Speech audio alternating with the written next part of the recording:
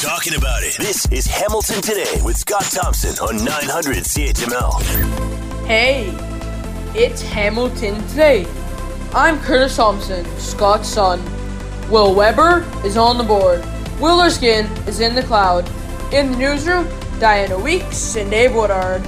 Who is calling this a sixth wave? And did I miss the fifth? When fully vaccinated, any future wave is just a ripple. Here's Scott Thompson. Hang on there, Dr. Kurt. We're going to answer some of those questions today. And by the way, you're the first to know. I booked my booster shot today. The only reason, thank you very much, Will. Weber's on the board. I don't know why. I just all of a sudden thought it's time to do so. And I was scheduled to do it back in December, but then I got COVID. So they said, no, you can't have a double shot. That's going to do some damage. So you basically have to wait 3 months. And, you hear a lot of people talking about how there's only 50% of the people that have got their booster. It's because they can't. You're supposed to wait 3 months after you have it to get your booster, which is about where I am, maybe a little bit more. My wife got hers last week. So, we are where we are because that's the way it's transitioning. So, anyway, that being said, we'll find out. We'll try to find out what is the fourth, fifth, and sixth wave. And I asked that question of an expert we had on yesterday, and she laughed. So again, I think it's really, really important that we try to dissect this, and we certainly will. Have I started the show yet? It is 3:09. It's Hamilton Today. I'm Scott Thompson. Will Weber on the board. In the newsroom, Diana Weeks and Dave Woodard. You can join the conversation. Send us a note, Scott Thompson at 900CHML.com, and the phone lines are always open at 905-645-3221, star 9900 on your cell. All right. It was also, I was talking about booking the booster. It's like, okay, you know what, I should do this. It's, my wife's done it, blah, blah, blah. It's been the 3 months. I'll join the line. I'll hold on to the rope. And it was very easy to do. And my shot's for Friday. So I could have gone today, but I'd have to leave at 4:20. And, I'm not sure the boss would be happy about that. And I think Radley's done enough heavy lifting for the last week. So, anyway, so it's next. So it is available. You can get it if you need it, if you, are ready for it per se. And again, I've done it, did it twice, then got it, and then getting the booster. And, again, I think something we really have to remember in all of this, is that we are in a much, much, much, much different place, than we were, during the first wave when we didn't have any vaccines, and then we're like 6 months behind everybody in the industrialized world getting those vaccines. So, but in the end, that shortage of supply and increased demand led to an extremely high vaccination rate. I was checking this morning, 85%, those 5+.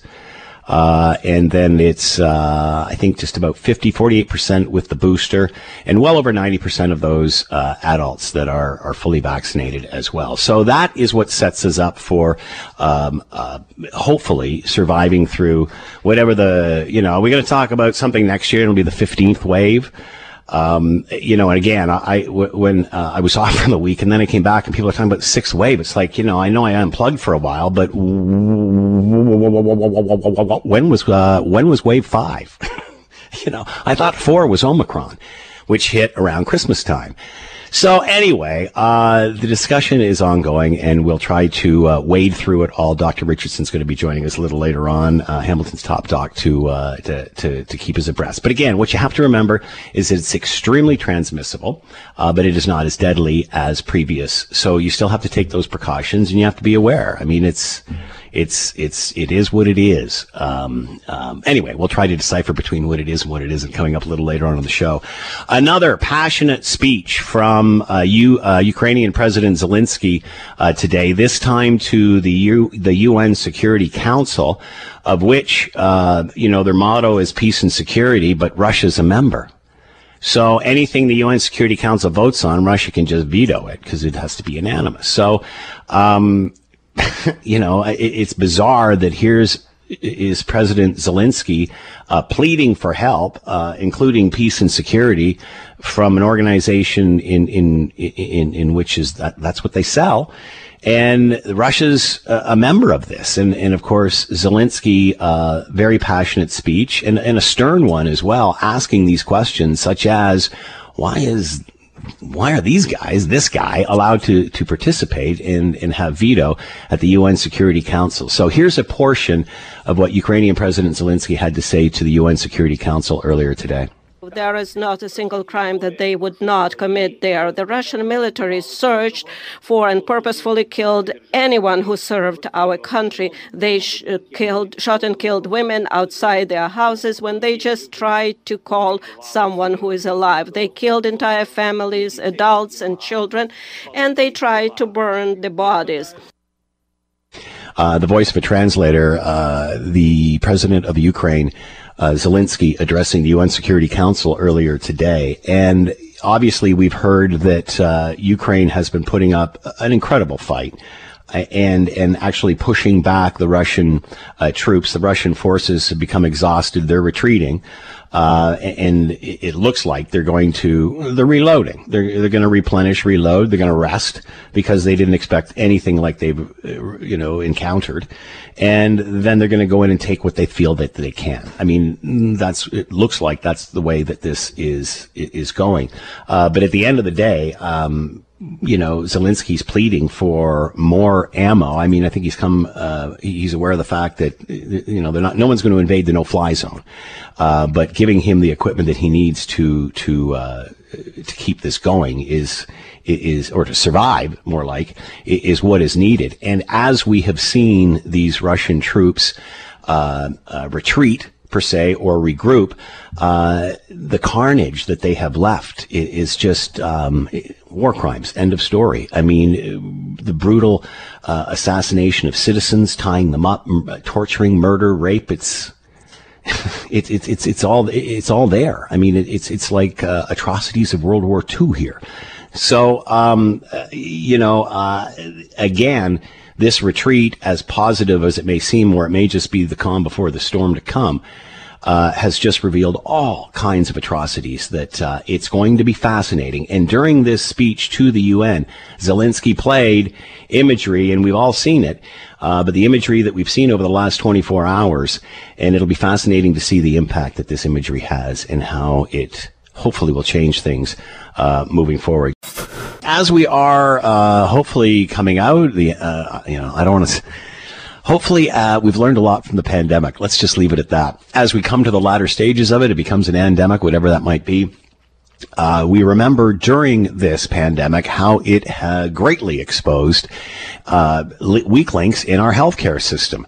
And, these were weak links that we knew, and the healthcare industry has been talking about this for decades now, it appears. And obviously you put everybody's healthcare system under enormous pressure with a global pandemic, and those weak links are exposed. And for the longest time, we've been we're so busy praising our healthcare system, and we should be the healthcare workers that are in it, but we're failing to realize that there are issues that need to be solved. And as we come out of the latter stages of this pandemic, how do we make sure that those problems are addressed? Not only for future pandemics, but for getting the system where it needs to be just to function in whatever normal conditions are. To talk more about the Ontario Medical Association's view and changes they'd like to see, let's bring in Dr. Rick Titus, Chair, District 4 of the Ontario Medical Association, Associate Clinical Professor, Department of Family Medicine, McMaster. And with us now, Doctor, thank you for the time. I hope you're well. I am. Thanks for asking. Actually, I just recovered from COVID, so... Congratulations. Thank you very much. So that just speaks to the fact is that we're in the 6th wave of COVID. So COVID is still here. We're not endemic. We're still in the pandemic mode. Since you brought it up, Doctor, clear this up for me, because I thought Omicron coming at Christmas time and, therefore January, whatever, that was the 4th wave. How did we get to 6? Well, we don't have enough time on this show, but invite me back in another year. We'll be on the 9th or 10th wave. Oh man, I hear it. Because honestly, I was off for a week, and then I came back, and somehow I missed a wave. But anyway, obviously, this has exposed issues that were there long before COVID-19. Are you concerned? How concerned are you that now we are where we are, and whether that's wave whatever, that we're losing focus on where we were and the discussions we were supposed to be having around healthcare? And again, I know you were with the Ontario Medical Association, but this is virtually something that is countrywide, east to west, left to right. The Premier of BC was launching, at one time a few months ago, discussions into this with all the other premiers about something needs to be done to somehow fix the system. What is the thought of the Ontario Medical Association? Does it include a broader scope outside the province as well? Well, we're trying to focus. Obviously, it impacts all Canadians. At the Ontario Medical Association, we're focused on Ontarians.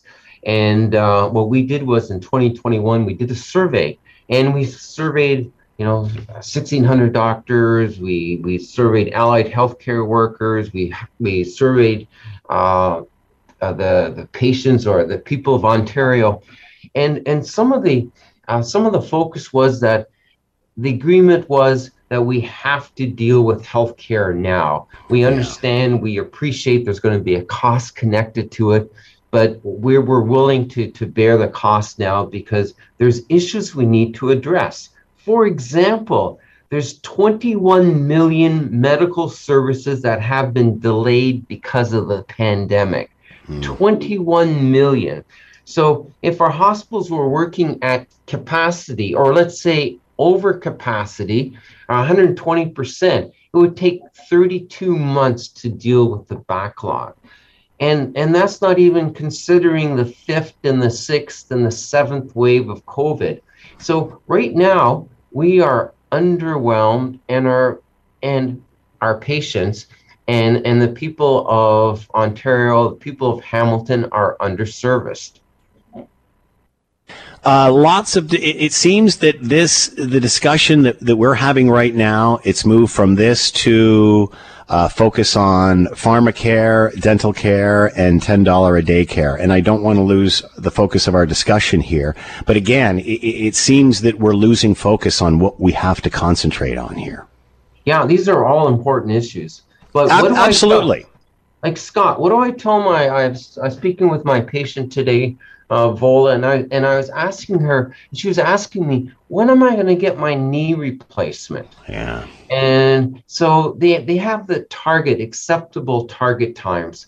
So in Hamilton, if you live in Hamilton, we're 40% over the expected target time that's acceptable to have your knee replaced. So we're above the provincial average.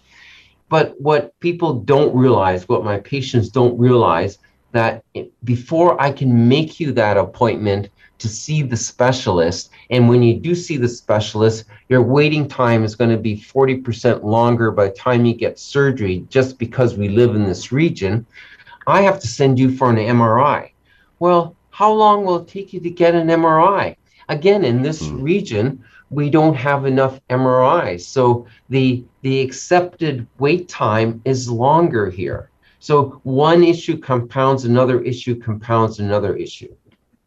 What is, and we've only got about a minute left here, Doctor, what is the short-term solution to this? How do we get through the next year of this, especially with the backlog? Well, it's not only a short-term solution. We're trying to do, the hospitals are doing an amazing job. It's all hands on deck. But also, I think one of these solutions moving forward is getting one of these integrated ambulatory center, so that maybe we don't have to go to the hospital to get your knee replaced or your hip replaced or your cataracts or endoscopy. So we can build these centers, and these centers will provide us the great service. And the hospitals, what the hospitals can do is they can focus in on the complicated patients, on the complicated issues, thus freeing up space. Do you think we'll have these discussions? Well, this is the opportunity to have discussions because, Scott, there's an election coming. Politicians are listening. So this is our opportunity. Dr. Rick Titus with us, Chair, District 4 of the Ontario Medical Association, Associate Clinical Professor in the Department of Family Medicine at McMaster. How do we get the healthcare system back to where it needs to be after a global pandemic? Doctor, thanks for the time and insight. Much appreciated. Be well. And you too. And don't forget, invite me back after the 10th pandemic. I'm going to take you up on that, Rick. Thanks so much. You're listening to the Hamilton Today podcast from 900 CHML. Elon Musk now has controlling share of Twitter. What does that mean? What happens next? How surprised are you? Let's bring in Daniel Ives, Managing Director of Equity Research with Wedbush Investments in the U.S. and is with us now. Daniel, thanks for the time. I hope you're well. Yeah, great to be here. Thanks. Daniel, are you surprised that Elon Musk bought 9% of Twitter? Look, I think no one was expecting that Musk was going to be a corporate raider for Twitter. So, in terms of a surprise, of course, but again, with Elon, the surprise is never sort of out of the question. I think when it comes to Twitter, social media from a platform perspective is clearly an issue for him. I mean, he's talked about freedom of speech, and it's really become sort of an initiative. He wasn't going to build it from the ground up. Twitter, it was the right time. Dorsey's stepped to the background to really go in aggressively. Now on the board, clearly he's going to really drive significant change at the company. I remember it wasn't that long ago. Many internet experts thought that Twitter's days were numbered. Then, of course, Donald Trump comes into the picture, reignites that. Then he gets kicked off. And again, many thought that it would subside after that. But you said it is a good time to buy this. Look, I mean, the best thing that ever happened to Twitter was Trump, from a platform perspective. The irony is that he's gotten kicked off, as well as other controversies, plus TikTok and other Instagram have gained more and more share. I mean, Twitter's really, sort of, I'd say the next level down as a platform from subscriber growth. So, investors, from a knight in shining armor, it's really Musk. And that's why the stock's been up massively the last few days, because it's clear one way or another he's going to enact change, whether that ultimately results in an acquisition or going private, which potentially could be on the table. But obviously front and center is going to be what are the changes? Does that mean it's going to be more of an unfiltered platform? Obviously, there's a lot of questions. I mean, Trump comes back on Twitter. So these are now some of the sort of lightning rod situations that Musk, as well as Twitter, is going to have to navigate. You were talking earlier about issues around freedom of speech with Elon Musk. What do you, and you kind of alluded to this, but what do you think an Elon Musk Twitter will look like? Well, I think that's the big question. I mean, is it going to be a lot more unfiltered? In terms of ultimately, a lot of accounts have been suspended. Some others haven't, right? So, I mean, it's right now Twitter, as well as other social media platforms, they're right now really have a bullseye on their back from both sides of the political spectrum, left wing, right? So Twitter, and for Musk, it's going to be a balancing act, because the last thing that Tesla investors want or SpaceX investors want is to then have Musk be on the retaliatory side when it comes to a political perspective. So it's going to be a tightrope. I think from an investor perspective, there's a lot of things they could do to drive subscriber growth and advertising. But clearly, it's hard to argue when Musk, anything he's touched is basically turned to gold. And that's sort of the view among Twitter investors. Well, Daniel, you just said it. I mean, he's got SpaceX, he's got Tesla, especially with SpaceX. My goodness, in the headlines, going beyond the frontier all the time. Why is he interested in social media? Why is he even interested in Twitter? Like, is this an ego or a good business investment for him? First of all, I think it's less as a business investment. I mean, this is not him doing this to make money. Yeah. I do think this is more, it's a personal initiative that, at least in his mind, crossed the line. And when you're the richest person in the world, when something, if the bank takes your house, you could buy the bank. So that's sort of the scenario right now for Musk, is that he wants to enact change. And look, Twitter, they've kind of capped him in a 15% ownership stake, because if he wanted to, he could buy the whole company himself. Do you think we'll see that? I don't think he'll buy it, because now they've restricted. Yeah. But I do believe right now they're playing nice. It's arms open. If Twitter's board and internally don't cooperate with Musk, then eventually this could go down a nastier path, which could lead to some sort of acquisition, private equity, and others. So I think that's why, for the first time in a while, there's optimism at Twitter. It's because of Musk. But now, just like you're asking, over the coming months, what are those changes? That's going to be the question. Is he trying to be more of an influencer, being more political? Or is he just fighting for truth and justice here? Look, no one knows that except for him, but obviously 80 million Twitter followers, probably most followed individual in the world, maybe globally. So he doesn't need any more influence in that way. But when it comes to the freedom of speech in some other areas, it's, as we all know, it's a very tricky area, because as Musk inserts himself into that area, there's a lot of unintended consequences. So right now, I could tell you, I've probably been asked 10 times from investors, is he going to let Trump back on Twitter? Now, as a Tesla investor, the last thing you thought of 48 hours ago is that you're going to be getting asked if Musk is going to let Trump back on the Twitter platform. It just shows in the world of Musk how things could change quickly. What does this do for users to the platform? Is this huge publicity, massive increase, massive ad revenue increases just with this alone? No, I think it really doesn't change at all for now. I think the biggest thing is going to be how the platform changes in the coming months. Yeah. Because with Musk on, he doesn't necessarily play nice in the sandbox. He's not just coming on the board just to check the box. He wants institute change. And now the question is how that's ultimately going to be for the platform. Look, and then obviously from a political landscape, Twitter, on both sides of the aisle really puts themselves under a further bright spotlight.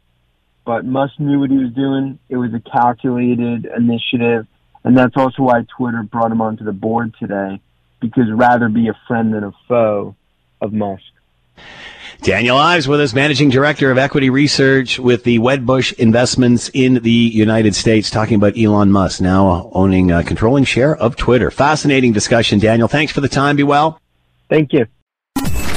When there's an issue, Scott is all in on getting to the heart of it. This is Hamilton Today with Scott Thompson on Hamilton's News Today's Talk 900 CHML. We hear more and more the word populism or populist or populist politics being used in the last little while, especially in the post-Donald Trump era, it seems.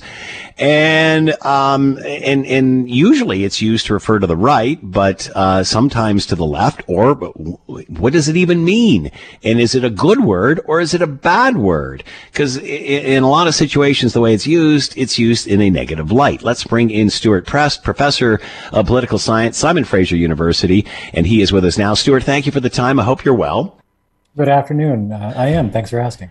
So, Stuart, define populism for us? What's the definition?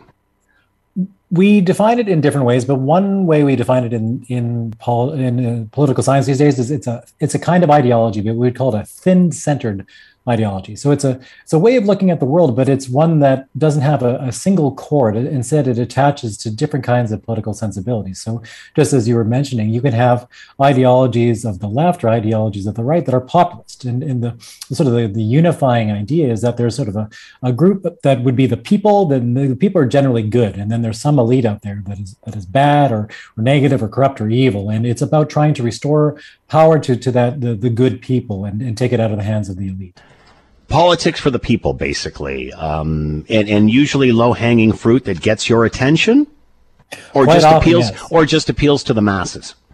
Well, it's certainly an attempt to try to appeal to the masses, but a particular group of people, those who may feel like they are left out of the current political system, that the normal parties, the normal way of doing business has left them behind. It offers them nothing. It's another way to describe it is it's a critique of the system as a whole and the old ways of doing things. It's not a populist party or a populist politician is not going to advocate simply an increase to a tax level or a slight decrease. They're going to say that there's something fundamentally wrong with the way in which everybody approaches governance, and they're going to do something different and better. And it's often quite simple, disarmingly simple. So you can think of Donald Trump campaigning on the idea, we're just going to build a wall and that's going to solve immigration problems in the United States.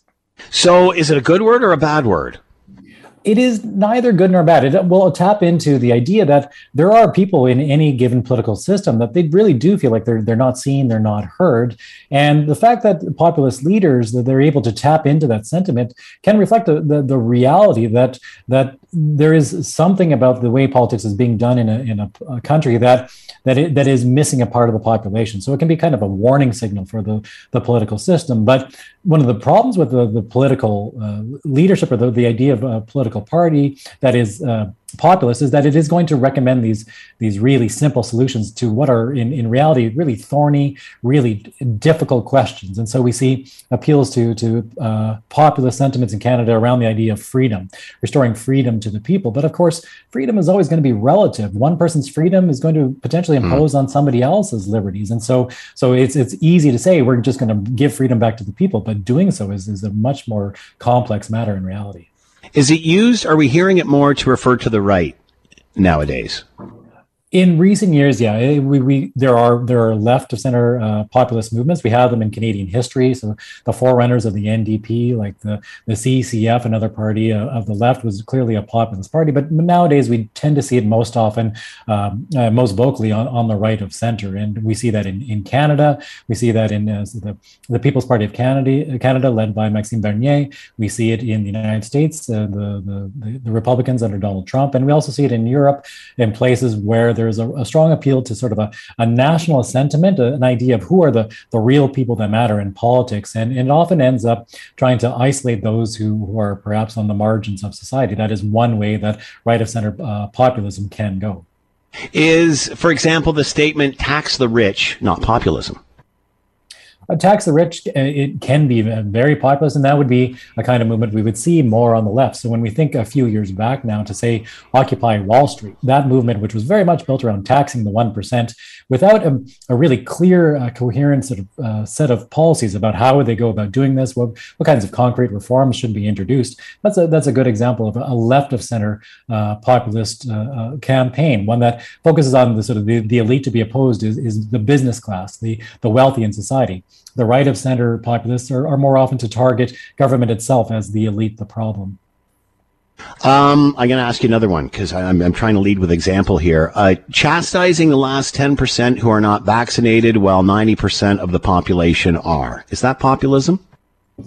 That one is a little more complex. I don't know if it's exactly populist. It is in many ways appealing to the views of a majority who feel like they're following the rules, that they are actually the ones who are within the system. And the problem when you're chastising those others is that you're focusing on the attention on those who haven't been following the same sort of norms and rules that the rest of us has been. Those who argue that it is everyone's individual right to choose whether to be vaccinated, whether to wear a mask or not, and to do so in the midst of a pandemic when the health of those around each of us depended on the choices made by others. That's a more stringent sort of appeal to a very simple idea of freedom, which you might describe as populist.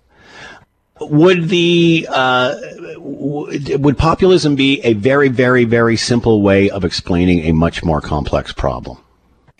A populist appeal, generally speaking, it really tries to simplify politics into very black and white terms. So the people are good. That's always the starting point. That if we could just do something to liberate the people or to help them free themselves of the influence of some negative influence out there, whether it's coming from government or coming from big business, the world would be better off. And it tends to be quite a simple solution. So all we need to do is clear away government regulation, or all we need to do is tax the rich and and return the money to the everyday people. But of course, doing so is very much easier said than done, and will often create new problems along the way. We've only got a few seconds left, Stuart, but how do you explain the divisiveness in this country? It's a good question, and it does seem like we have this real divide between a majority of the population that tends to see politics as being part of some sort of, often described as progressive project, where people tend to agree on things like we need a certain amount of gun control, we need to do something about climate change, we need to take seriously threats like a pandemic. And then on the other side of the ledger, somewhere on the right of center, there's this sense that trying to impose restrictions on the choices people are making is just is unfair and unjust, and really what we need to do is stop trying to set up these rules, and people just want to be able to make their own way in their lives, even if it's not paying attention to those larger social issues that affect us all. And that seems like the divide. Right now, the divide runs right through the Conservative Party, and we're seeing leadership hopefuls like Pierre Poilievre essentially choose a side in the divide. In which direction do they want to pull that Conservative Party, to one side of the divide or another? Stuart Press with us, professor of political science, Simon Fraser University, talking about populism. A great conversation. Thanks for the time, Stuart. I'd love to chat again. Be well. My pleasure. Anytime. Where are we as there's chatter of a sixth wave? I swear I don't know what happened. I slept through the fifth. I'm not sure when that happened, but that's another question we'll ask Dr. Elizabeth Richardson, Chief Medical Officer of Health for the City of Hamilton. She is with us now. Doctor, thank you for the time. I hope you're doing well. Thank you. I am, and I hope you are as well. Yes, thanks so much. So help us out, doctor. Like, honestly, how I thought, I got the Omicron thing around Christmas time with the family into, and then I guess that a lot of people got it into January. I thought that was the fourth wave. How did we get to the sixth? Where was the fifth? Well, I think that's been the challenge, is trying to differentiate the different, waves, wavelets. We've used different terms for them, resurgences. And so, different people are using different terms at different times. But I think what's most important to know right now is we are experiencing a resurgence of COVID-19 transmission. Whether that'll prove to peak like a wave, remains to be seen. But certainly we had forecasted that we would get a resurgence as people do change their behavior after the recommendations have changed, and the extent to which that resurgence increases. That's what we're waiting to see and what we're continuing to follow. You use the term wavelet, which I thought that's pretty cool. It's sort of like a ripple, but I think what people have a hard time understanding, and what I'll try to get you to elaborate on, is of course, this is a massive concern because of the spread and such, but we're at a very different place, and this is encouraging us all to, by the way, getting the booster on Friday there, Doctor. But are we at the same place? How do we navigate this wave as opposed to the others? What's the difference, Doctor?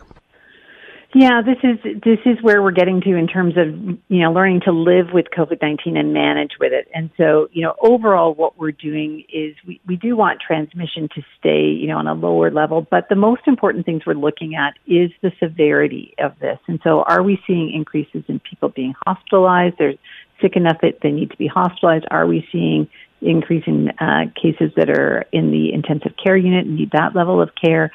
And, unfortunately, sometimes we do also see deaths, of course, associated with COVID-19. And so we're really looking for how severe this is. We know it's going to continue to circulate. It's going to continue to be in Hamilton for, probably years, maybe longer. But we need to continue to take those steps to protect ourselves against those severe outcomes. And so that's where vaccine comes in and is a significant protection. And so glad you got your booster, because we know with these Omicron variants, that third dose of vaccine for most people, some need even a fourth, and people in long-term care homes, retirement homes, people who are immunosuppressed, they require a fourth dose of vaccine. And Ontario today did announce an expansion to that fourth dose booster program for people who are over the age of 60. And so that's helping to reduce the risk for people who are at higher risk because they're older or have an underlying condition that puts them at risk. The other thing is we now have treatments that are out there. And so those treatments can also, if started early in somebody who has COVID-19, they can make the difference in terms of hospitalizations as well. And so knowing your own status and talking to your primary care provider, your family doctor, your nurse practitioner, whoever it is on your care team, if you have, some other medical conditions, talking to them about whether or not you're eligible for treatment and where could you get that treatment. And knowing that in advance is really important too for those that are at higher risk. So as we navigate through this, we also just have to think about our own circumstances and how we, manage this for ourselves, because those severe outcomes do sometimes happen in otherwise healthy people. And, decide what's best in relation to the people that we live and work with. And so we know there are other vulnerable people who are out there. So at the current time, given the level of transmission where we've got, our case rates have been going up, our hospitalization rates have gone up, and now they've kind of stabilized a little bit. Our wastewater has done the same thing, peaked right up or come right up and then stabilized a little. We're definitely recommending that people continue to wear a mask when they're indoors. Also to consider physical distancing, but this whole concept of I can take on so many risky situations before I'm really putting myself at risk or people around me. And so what do I need to think through for each of those situations? So thinking about, is it indoors? Is it well ventilated? Is there crowding indoors? All of those things are really important when we think about what sort of situations we might go to. We know there's a little slower uptake on the booster. I'm thinking a lot of that has to do with so many have had it. They're waiting to get their booster. Is it still 3 months from the time you were infected to you should get a booster if you've had the first two vaccines? Is it still the same? When do you get boosted if you've had it? Yeah, that's exactly it. That if you've had COVID-19, then do wait that 90 days to get boosted. And we do think that's part of why people are delaying their booster doses or the kids as well. We know the rates for first and second doses in that group have kind of stabilized around that 57% mark. And so again, we think that's because a number of kids did get COVID-19 through this last wave. And so they're, waiting to go forward and get past that three-month waiting period. So, only got about a minute left here, Doctor. Delayed procedures, we certainly know that, and you've had to move staff around to handle this pandemic and such. Obviously trying to move back to normal. Does this delay that? What can you tell us about those procedures that were delayed and staffing and such to get hospitals back to where they were? Yeah, absolutely. This is the very delicate balancing act that's going on in the hospitals where they're trying to maintain enough capacity should the number of hospitalizations go up, but also try to get some catch-up done on those surgeries. And so working to prioritize those surgeries to make sure the most urgent ones get done first.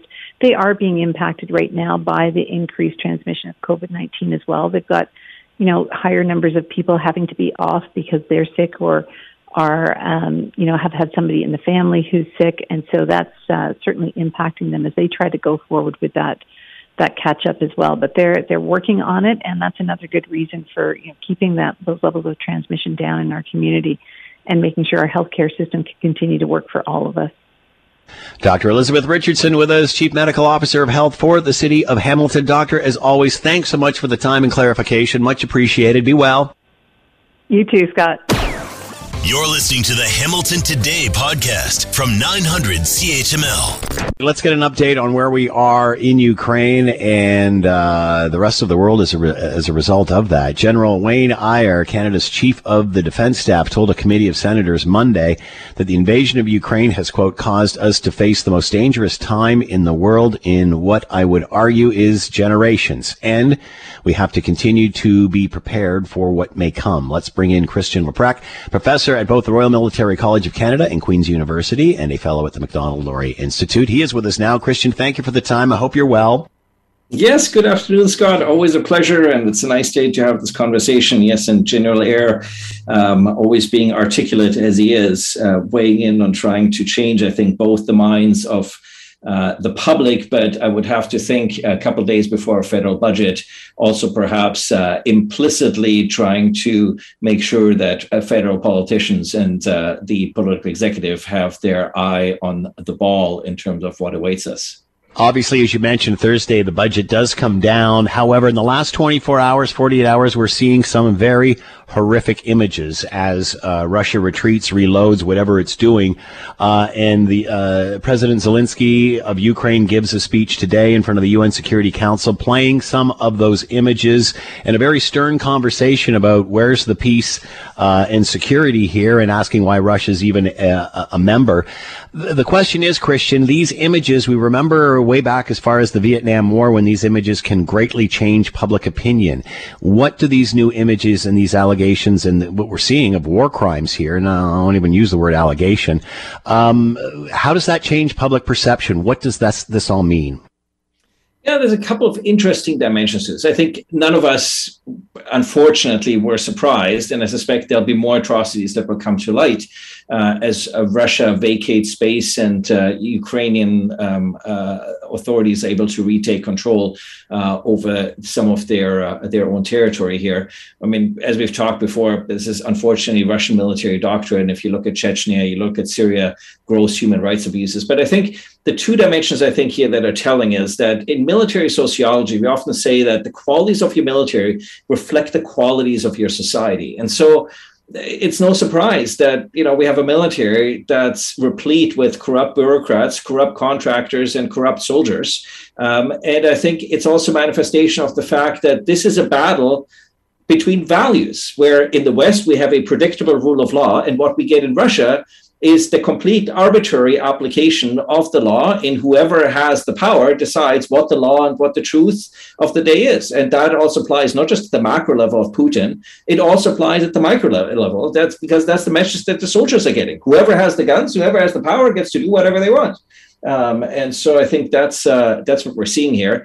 But President Zelensky, the very astute communicator that he is, I think sees an opportunity here. Why the UN Security Council and why now? Because, of course, a majority of the members on that council have not taken a stance when it comes to Ukraine. That includes all countries in Africa, all countries in South America, and most of the countries in the Asia-Pacific region that are not solidly in the Western camp and his Western partners. And I think President Zelensky here sees an opportunity to send a message to those countries that you have to take a stance, that it is clear that this type of behavior is unacceptable. This is no longer just about an invasion and a gross violation of the sovereignty of another country. This is now about a country engaging in precisely the sort of atrocities that in the 1990s we established by international norms were unacceptable and that people have to be brought to trial for. So I think this is it's not just about a war crimes investigation. It's about trying to sway the minds of the majority of countries in the world that have been sitting out this conflict. So will these images be a turning point? I think it will be a turning point on two fronts. One is that it makes it morally increasingly difficult for countries to sit out.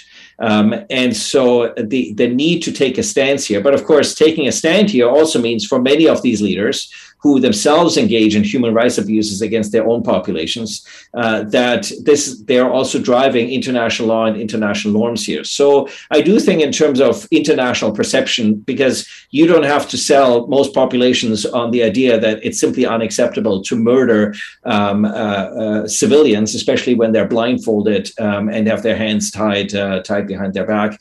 I do think it might also be an opportunity to change perception in terms of the delegitimizing the Putin regime. I think this is why you hear these calls for war crimes trial and investigations. It's a further effort, I think, to demonstrate that this is a leader that has really gone from somebody who initially tried to present himself as a modern statesman to a thug, a crook, and the sort of street criminal bully in the way that he grew up in his days in St. Petersburg. So I think this makes it increasingly difficult for Putin to have to basically making sure you try to take the initiative from Putin, and you make sure that Putin can never claim the moral high ground in these conversations. Obviously, it appears as if the Russians are retreating, reloading, replenishing. How concerned are you of what's to come? Are they going to come back stronger than ever and just try to take what they can?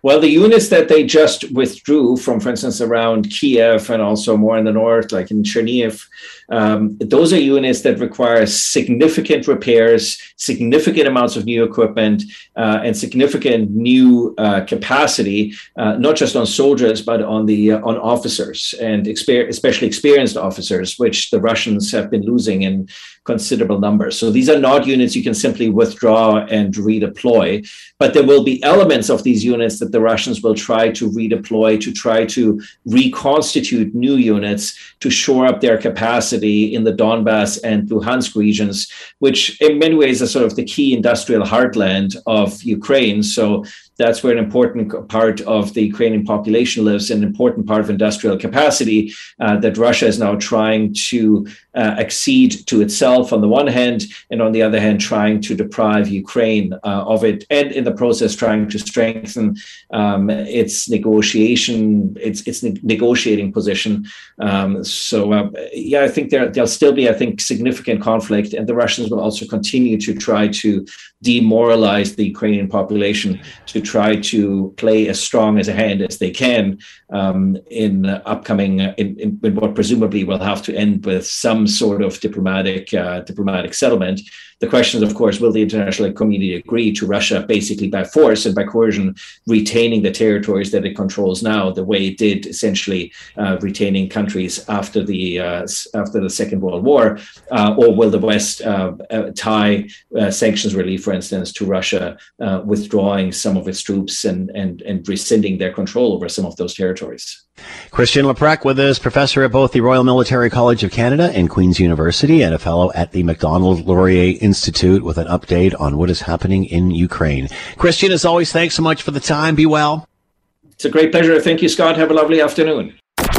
If Scott Thompson isn't satisfied with an answer, he'll delve into the issue until he is. You're listening to Hamilton Today with Scott Thompson on Hamilton's News Today's Talk 900 CHML. As of this week, people in Ontario can wager on casino games, sporting events, and other gambling activities through online websites and smartphone apps from operators that are registered to run activities in the provincial regulated market. There was a gray area here for the longest time. And we've certainly, I guess there's about 25 operators that have been approved to start as of Monday. Obviously, the concern is, what does this do for people who have gambling addictions and such? Others will say there's a gray market there. People want to find it, they can get it, and you might as well have the resources coming into the province as opposed to leaving in that respect. Let's bring in Dr. Nigel Turner, independent scientist with the Institute for Mental Health Policy Research at CAMH and assistant professor at the Dalla Lana School of Public Health, University of Toronto, and with us now. Doctor, thanks for the time. I hope you're well. Yes, I'm fine. How concerned are you, Doctor, of now online gambling allowed in Ontario, first in the country to do so? Are you concerned there's going to be an uptick? Well, there are both positive and negative aspects of this change. Because on the positive side, there was a legal gray market. And the government now has some power to regulate it, to require them to have information on problem gambling on their sites. You could have the helpline and treatment information on these websites, so what do you call it? Deposit limits, personal quizzes on your gambling. So those are the positive things.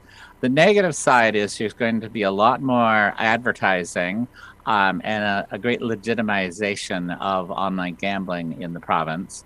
And anytime you increase the availability and the ease with which people can gamble, there's a potential for an increase in the number of people who are developing problems. And gambling problems can be a very devastating disorder. People can lose their life savings.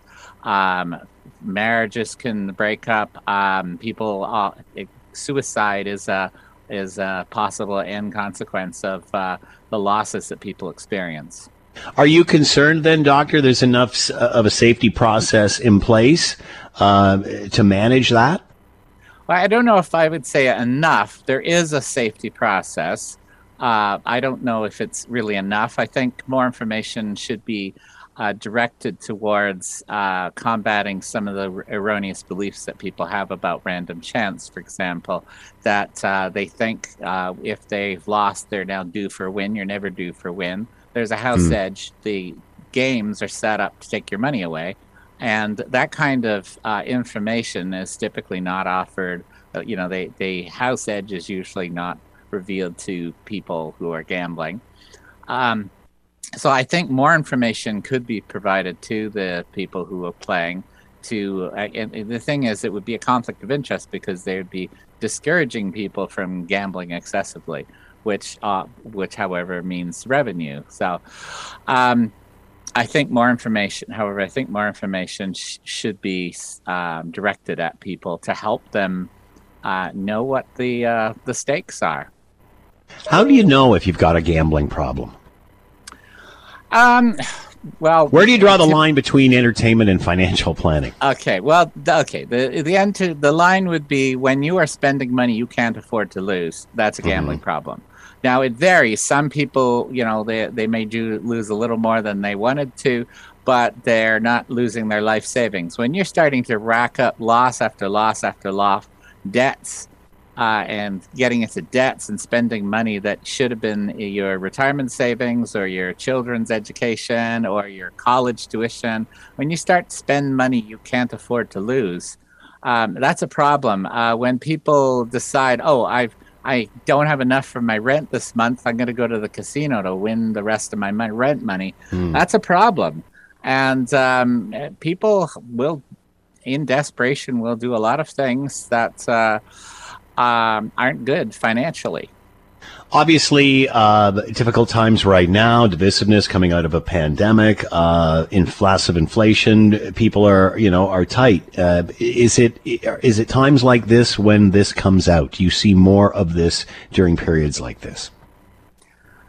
To some extent, because the risk factors for problem gambling, there are a number of them, but one of them is depression. Another is anxiety, impulsivity, and as I said before, beliefs that you can beat the odds. And so when people are under stress, so psychological distress, they're anxious, they're depressed, that is a risk. Those are risk factors for getting into a gambling problem. And while people are gambling, all those problems disappear from their mind. They don't. They allows them to go on without thinking about those problems, because it's a very powerful experience and it's a very absorbing experience. Unfortunately, when they finish and they run out of money, they're in worse shape than they started out in, and that's often when suicide occurs, or thoughts of suicide, because people have lost money. They were fine while they were gambling, while they had some money left, but once the money runs out, you can't get back that oblivion. Advice for those that are questioning this? You mean for the people? Yeah, who would be tempted to gamble? Okay. Yeah. Just keep in mind this: it's entertainment. It's a way to lose money. It's a way to spend money. It's not a way to make money. It can be fun and exciting, but keep that in mind. That this is playing with your money. It's not a way to make money. And if you do find yourself tempted to lose your life savings, take a deep breath. Meditation is actually one of the ways that people can help regain control of their lives. Take a deep breath, breathe slowly, and think it through. Think what is you're doing. You're at a casino or you're online and they're trying to make money from you. This is not a way to make money. So take a deep breath and relax and let those thoughts pass through. It's entertainment, not financial planning. Dr. Nigel Turner with us, independent scientist with the Institute for Mental Health Policy Research at CAMH, assistant professor at the Dalla Lana School of Public Health at the University of Toronto. Doctor, thanks for the time and insight. Much appreciated. Be well. Hey, thank you for having me. You're listening to the Hamilton Today podcast from 900 CHML. Let's bring in Henry Jasek, one of our favorite professors of political science from McMaster University, and talk a couple of things. I'll try to squeeze in what we can. Henry, thanks for the time. I hope you're well. I am. I hope you are too. I wanted to, Henry, ask you this question before we get into healthcare really quickly. Obviously, we've seen some horrific images coming out of Ukraine in the last 24 hours. I remember reading about in the days of the Vietnam War, the first televised war, once certain images started hitting North America, the attitude really changed. Do you think these images we're seeing in the Ukraine, Russian invasion of Ukraine and them retreating and the rape and pillage, is this going to change the discussion? Well, I certainly think people who are, opposed to Russia's invasion are going to get much, much stronger in terms of their views in supporting the Ukrainian army and the Ukrainian people, and probably may have a big impact on countries where people are somewhat neutral because they're pulled, in different ways because of Soviet policies towards their countries, which might have been favorable, but they see what's going on. Yeah, I think this has a real possibility. And you read my mind because when I was sitting here waiting for you to come on, I was thinking, this is just like the Vietnam War. Once people started seeing the blood and guts on the TV nightly news, boy, people changed right away. In the beginning, they didn't pay much attention. They figured, okay, our troops are over there, but it's going to be okay. And then when they started seeing the real blood and guts come on, then and the casualties on both sides, then they started getting very upset about it. It'll be interesting to see what happens here. All right. Lots of chatter now about $10 a day daycare, about pharmacare, about dental care, because we want something similar to what our healthcare system is. However, and these were all discussed long before the COVID-19 pandemic, but the COVID-19 pandemic exposed a lot of weak links in our highly coveted, much sought after healthcare system. Nothing to do with the healthcare workers. They've been demanding money and help for decades. Are you concerned that all the chatter about everything else we're kind of ignoring now that we're in the post-pandemic stage or endemic, that people aren't going to hold governments accountable? And this isn't a provincial thing because we see it right across the country. Is this going to be addressed between the provinces and the feds? Well, yeah, I think healthcare is terribly important. I mean, I've looked at surveys about what people really want out of government for about 30 to 40 years, and these surveys come out. And the thing that I always just tell my students, I'd ask them, what do you think people are complaining the most about governments? And of course, the students are young, they're healthy, and all this stuff. And they'll say, the economy, or this or that, environment, and what have you. I said, no, you look at the numbers. The majority says we want better health care, and they, when people don't get it, they're very angry. And the problem for governments is better health care is expensive. Building a proper hospital, having the technicians, the doctors, the nurses, all the equipment, it's expensive, and it takes time, and it's just, and so anybody's in office, politicians in office said, well, maybe I can fudge through things, and by the time people really get upset about the health care, I'm out of office. Well, sooner or later the shoe drops, and some people get stuck with being criticized, saying, why aren't you ready? Why can't we get this, that, and the other thing, which we think we ought to do and have? And yeah, it's a problem. I think it's going to be more important in the provincial election. I think it's going to be more important throughout the country. Is that basically, it's not only the virus that we've been fighting, but the thing is we've had to push aside all the usual medical stuff that people get. And we know there's delay in cancer treatments, diagnostic work, shots for other things that kids ought to have, that when they go to school. A lot of that's being put off, and I just think, people, essentially, are going to say, hey, we got to have that, and they're going to be angry. We always seem to tend to see it, look at other shiny things rather than fixing what we have. Many before the pandemic said we got health care, then we should be having pharmacare, we should be having dental care, and who doesn't want all of that? But why are we modeling these systems after a system that is obviously failing? Should we not be addressing the healthcare system before we figure out what a good template is for pharmacare and dental care and the rest of it? Well, yeah, it's a real big chunk of money to do all of that stuff, and so there may be real pressure on the federal government, depending on how the provinces go after them because they're feeling the heat from their people. They may say, hey, federal government, I know you've got a pack up there, but how about delaying a little bit all these other things and give us the money for the basics that we don't have money for. So that's quite possible. That may be over the next year might really come up. So I wouldn't be surprised if it does. Do you think you'll see more on healthcare in the federal budget? Most immediately, well, I mean, nothing more than they sort of said they were going to do, or put out sort of views of what they're likely to do. So I don't think we're going to see anything new or dramatic. I think if they're going to put out more to the provinces, they're going to do it through a conference. Because, the premier is going to want to call in all the premiers and say, okay, I'll give you more money, but we got to have an agreement that you're going to spend it on what you say you want to expend it on. This is sometimes one of the biggest problems. If you give somebody money and they give you a good argument why they ought to have it, and then you give them the money and you turn your back, and the next thing you know, they're spending it on something else.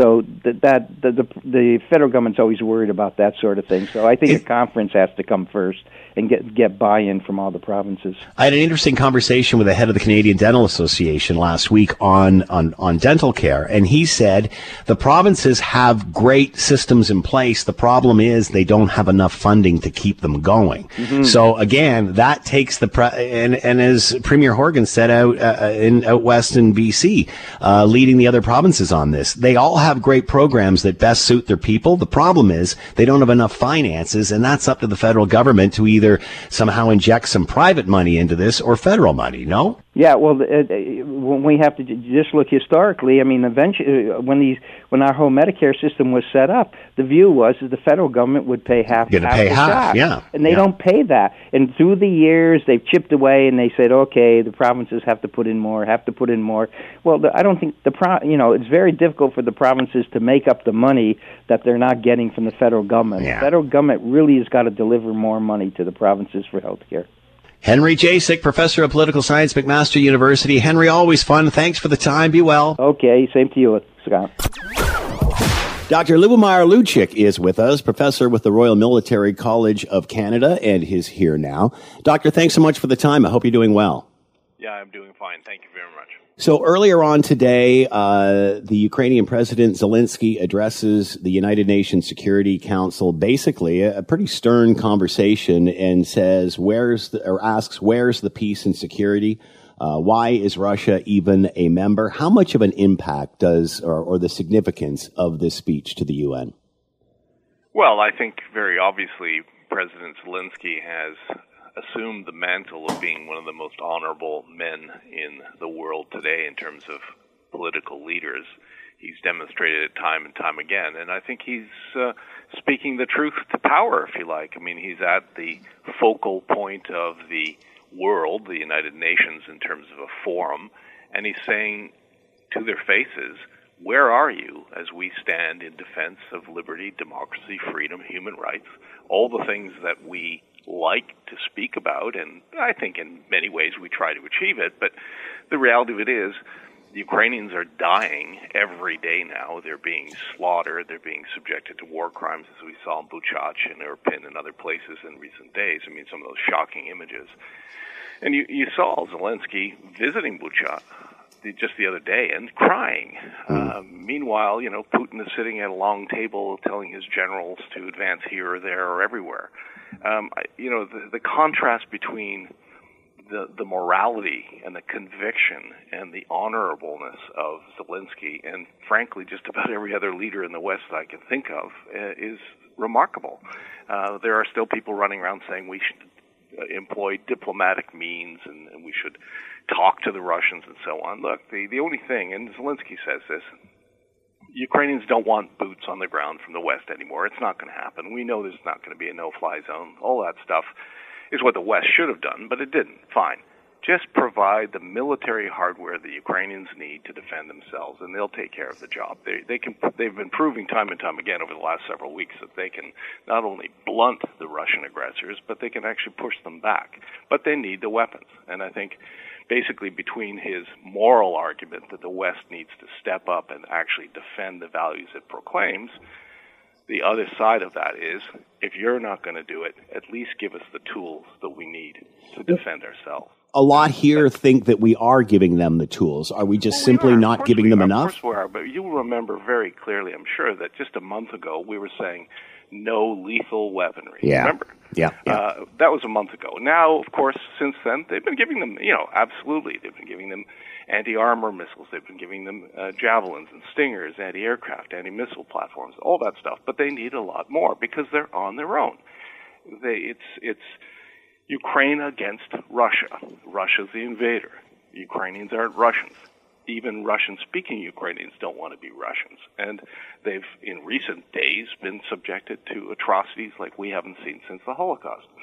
And it's kind of, I saw a cartoon came around today, Never Again, and, a long list of never agains going back through Somalia and Armenia and the Holocaust and the Holodomor and so on. I mean, death saying never again. They keep saying never again, never again. Well, it's happening again. And we're sitting here going, oh, that's terrible. How can we send them some more blankets or Band-Aids? I mean, they don't need that. So we've all seen the images over the last 24 hours, and they're absolutely horrific. The UN saw an abbreviated version of that again today. Again, what are the significance of seeing these images now?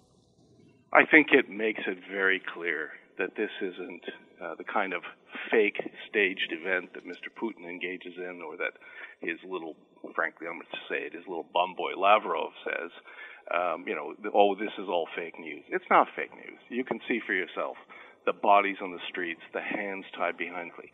So there is no doubt as to what happened, and that it happened in the last few days. And that it's a war crime, a crime against humanity. Now, you and I may have an argument, and it's a legitimate sort of philosophical, legal argument about genocide and all that stuff.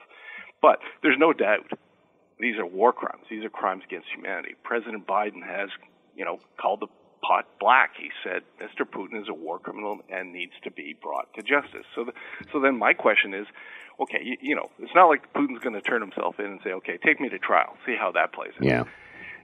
But why haven't we sanctioned Putin yet? Why is it that we have not sanctioned Vladimir Putin, the architect of all this horror, of all this misery? And we keep saying, well, we're going to put sanctions on these 10 people over here and there's some oligarchs over here. Oh, we seized a yacht over here. Well, that's all good.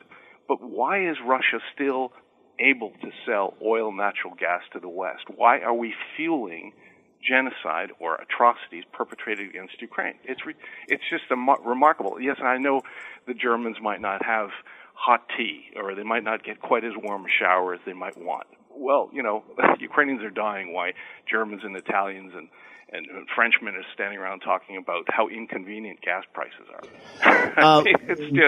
It's like standing by and watching another Holocaust and going, well, that's really too bad. We can't do much. What does this do for the future of Russia, even beyond this warfare, whenever it ends?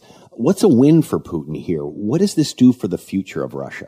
Oh, well, I don't think there is a win in this for Mr. Putin. Mr. Putin's delusional vision of a kind of Russian mid or a kind of a Russian empire based on Belarus and Ukraine and Russia all coming together is forever shattered. That's the old Humpty Dumpty thing. Humpty Dumpty fell off the wall and all the king's horses and all the king's men ain't going to put Humpty together again. Ukraine will never be part of Russia now, and I think Ukrainians have demonstrated. Belarus, I'm not so sure about. As for the Russian Federation, I think it's finished. I mean, even the very idea of a quote-unquote federation dominated by Russians that extends over 1/6 of the Earth's land surface is chock full of all sorts of natural resources that are highly desired by the People's Republic of China, India, and other powers in the region. Putin's army is clearly inept, and the second biggest army in the world, well, it's being beaten by a much smaller army that's committed to the defense of a homeland. So I think the Russian Federation, thankfully, will fall apart, and it deserves to. Not just because of this war, but it's always been a kind of a prison of nations. And, you just ask a Kalmuk or a Chechen or a Tatar, many other dozens of nationalities, whether they find themselves free and equal citizens in the Russian Federation, and the answer is no. There's a lot of already regional tension emerging within the Russian Federation, and this disastrous, unnecessary, unprovoked war against Ukraine, supposedly a war of brother against brother, which it's not, but that's the way they like to play it, is exposed, the emperor, and he has no clothes. And people are, you've seen all the Ukrainian stories about driving tanks away, pulling them away with tractors and all this kind of stuff. There's a certain amount of humor, it's black humor in this war, but really, if you think a little deeper about it, it's evidence that the emperor, the Tsar, Mr. Putin, has no clothes. He is alone on the world stage. Russia is a pariah state. It's being bled economically, and it frankly should collapse because it has shown itself to be an enemy of the rules-based international order. And I know people say, well, it's Putin's war, it's not the Russian nation's war. Well, they're going to have to get rid of him. And so far, according to everything I see, 60 to 70% of the people of the Russian Federation support Mr. Putin. Okay, good. They stand with him. They can fall with him. Dr. Lubomir Luchik with us, professor with the Royal Military College of Canada, talking about the current situation in Ukraine and what the future may hold. Doctor, as always, thank you so much for the time. Fascinating discussion. We'll continue. Thanks. Be well. Happy to do it again. Bye. You're listening to the Hamilton Today podcast from 900 CHML. Full newscast coming up at 6 o'clock. Right after that, the Scott Radley Show. You can hear him there or read him in your Hamilton Spectator. He is with us now. Scott, thanks for the time. I hope you're doing well. Doing okay, Scott. How are you?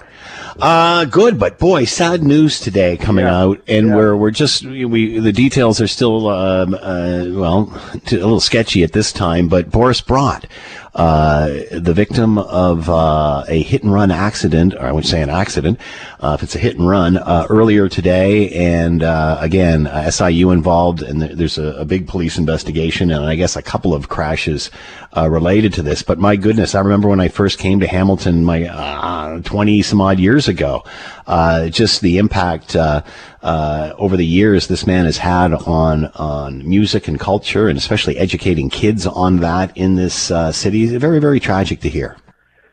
Well, I mean, look, he is. It's no exaggeration to refer to him as world renowned. I mean, he is a guy that has a footprint all over the place, and the fact, and I don't want to be self-deprecating and be like, Hamilton's not what. The fact that he set up shop in Hamilton and stayed is a big deal. It was a big deal. He's not originally from here. He was from Montreal, and he came here and he stayed here, and this was his base. But again, it's not an exaggeration to say that he was a sought-after conductor around the world and worked around the world and always came back here. And there are times when I say self-deprecating. There are times when I think we do that in this city. We look down at ourselves, or we think, we're the little brother to Toronto or whatever else. He was, I generally reject those things because, I mean, those of us who live here, we've chosen to live here. He was one of the examples that you could point to as a reminder that, people don't just leave here, they come here. And brought credibility and culture to the city as a result. Of course, absolutely. And it's, and the thing about him that I always found, you always, whenever you're dealing with people who have that kind of platform and that kind of reputation, and again, I mean, he would get calls from, big wigs in the classical music industry from around the world, and then I'd call him up and and want to talk about something. He's like, yeah, sure. Yeah, exactly. And, there are some people who become very famous and forget who they were. And especially with such a distinguished career. I mean, but he was so accessible. There are some people, as I say, who become very big and forget who they were beforehand. And then there's people like Boris Brott who you could call up and say, hey, can you come on the show for a few minutes today to talk about whatever, and it was like, yeah, of course, sure, happy to do it. And I don't think he ever, I mean, we didn't call him every week, but I don't think he ever said no. And I was always enthusiastic about, which is probably, if you had to pick out one word to describe him, and I mean, you can talk talented and genius and all that, enthusiastic would probably be the one. He was always, every time I talked to him, and every time I ever saw him being interviewed, He was just bubbling with enthusiasm about whatever it was he was working on. Very true, and an inspiration to many young musicians. Our condolences, of course, to his family and close friends. As we find out more and more about this, we'll certainly bring the information to you. Another thing I wanted to ask you before we leave, we saw the horrific images in the last 24 hours of what's been happening as Russia's retreating and regrouping, whatever they're doing. I was talking to earlier on with Henry Jasek about this, and I remember reading reports how when images came out of the Vietnam War, it was sort of the first televised war that was brought into living rooms, that it really changed the attitude of North America, well, the world for that matter. Do you think these images will have the same impact, and this could be a turning point in all of this? See, I'm not sure that they are apples and apples, and I'll tell you why. Yeah. The images out of Vietnam showed the Americans suddenly as not necessarily the good guys. Yeah. It changed the public's attitude towards the project that was going on over there and made the Americans question whether we should be there. I think already most of the people in the world already believe that this is horrendous and what Putin is doing is horrendous. I'm not sure. This may crystallize their feelings. This may put an image in their face to bolster what it is they feel, but I don't know that it changes anything because they already believe this. And so, you know, this to me, if nothing else, just changes, not doesn't change, affirms the resolve of people to say, you know, when this thing is done, and we're going to talk about this in the show later on, when this thing is done, somehow the Russian leadership, Putin and his cronies below him, need to be somehow brought to justice. How that's going to be possible, and that's actually what we're talking about, is can they someday, when this is over, be brought to justice? But I think that's what this is going to do. It's going to make people say, yeah, you know what, you've done this. Now, how are we going to get you to stand in a dock like, you know, any of the Nazi people who did it in Nuremberg once upon a time? Scott Radley with us, host of the Scott Radley Show, coming up right after the 6 o'clock news. And, of course, you can read him in your Hamilton Spectator. Scott, thanks for the time. Have a great show. Thanks, Scott. Thanks for listening to the Hamilton Today podcast. You can listen to the show live weekday afternoons from 3 to 6 on 900 CHML and online at 900CHML.com. That's it for us. Thanks for listening. As always, greatly appreciated. Thanks to the two Wills and Diana and Dave for being a part of the show, and you as well. And as always, we leave it to you, and in this case, Sandra, to have the last word. So what I'm feeling really strongly about today is mothers and motherhood and children, and the fact that the middle class is dying and everything's getting so expensive. And, you know, I think families are really struggling just to put food on the table. And in my case, I know of a father who's a nurse and the mother is home and they're struggling. I think $10 a day for daycare is a part of the equation, but I think one parent needs the option of staying home for $2,000 a month. I think that's probably even better for the not the economy, but cheaper than giving people $10 a day. Anyways, we need to do something for mothers and children and families. Thank you. 99. Hi, it's Shauna, and I might be a bad parent because my kids think French fries are vegetables. Hey, it's Ryan, and I might be a bad parent because I went out for wings when my wife was in the hospital after giving birth. Johnny here. I might be a bad parent because in my house, the tooth fairy gives pocket change. But we're not alone. Len emailed us and said his 6-year-old daughter's Tarzan moment going from love seat to lazy boy by curtains made him more proud than any dance recital. And Andy left his 2-year-old at the rink. All right, guys, I'm sure we're not alone. Like Andy's kid. For stories and confessions like this, make sure you check out our podcast. It's called Bad Parents, and it's available wherever you get your podcasts. I left a glove at the rink.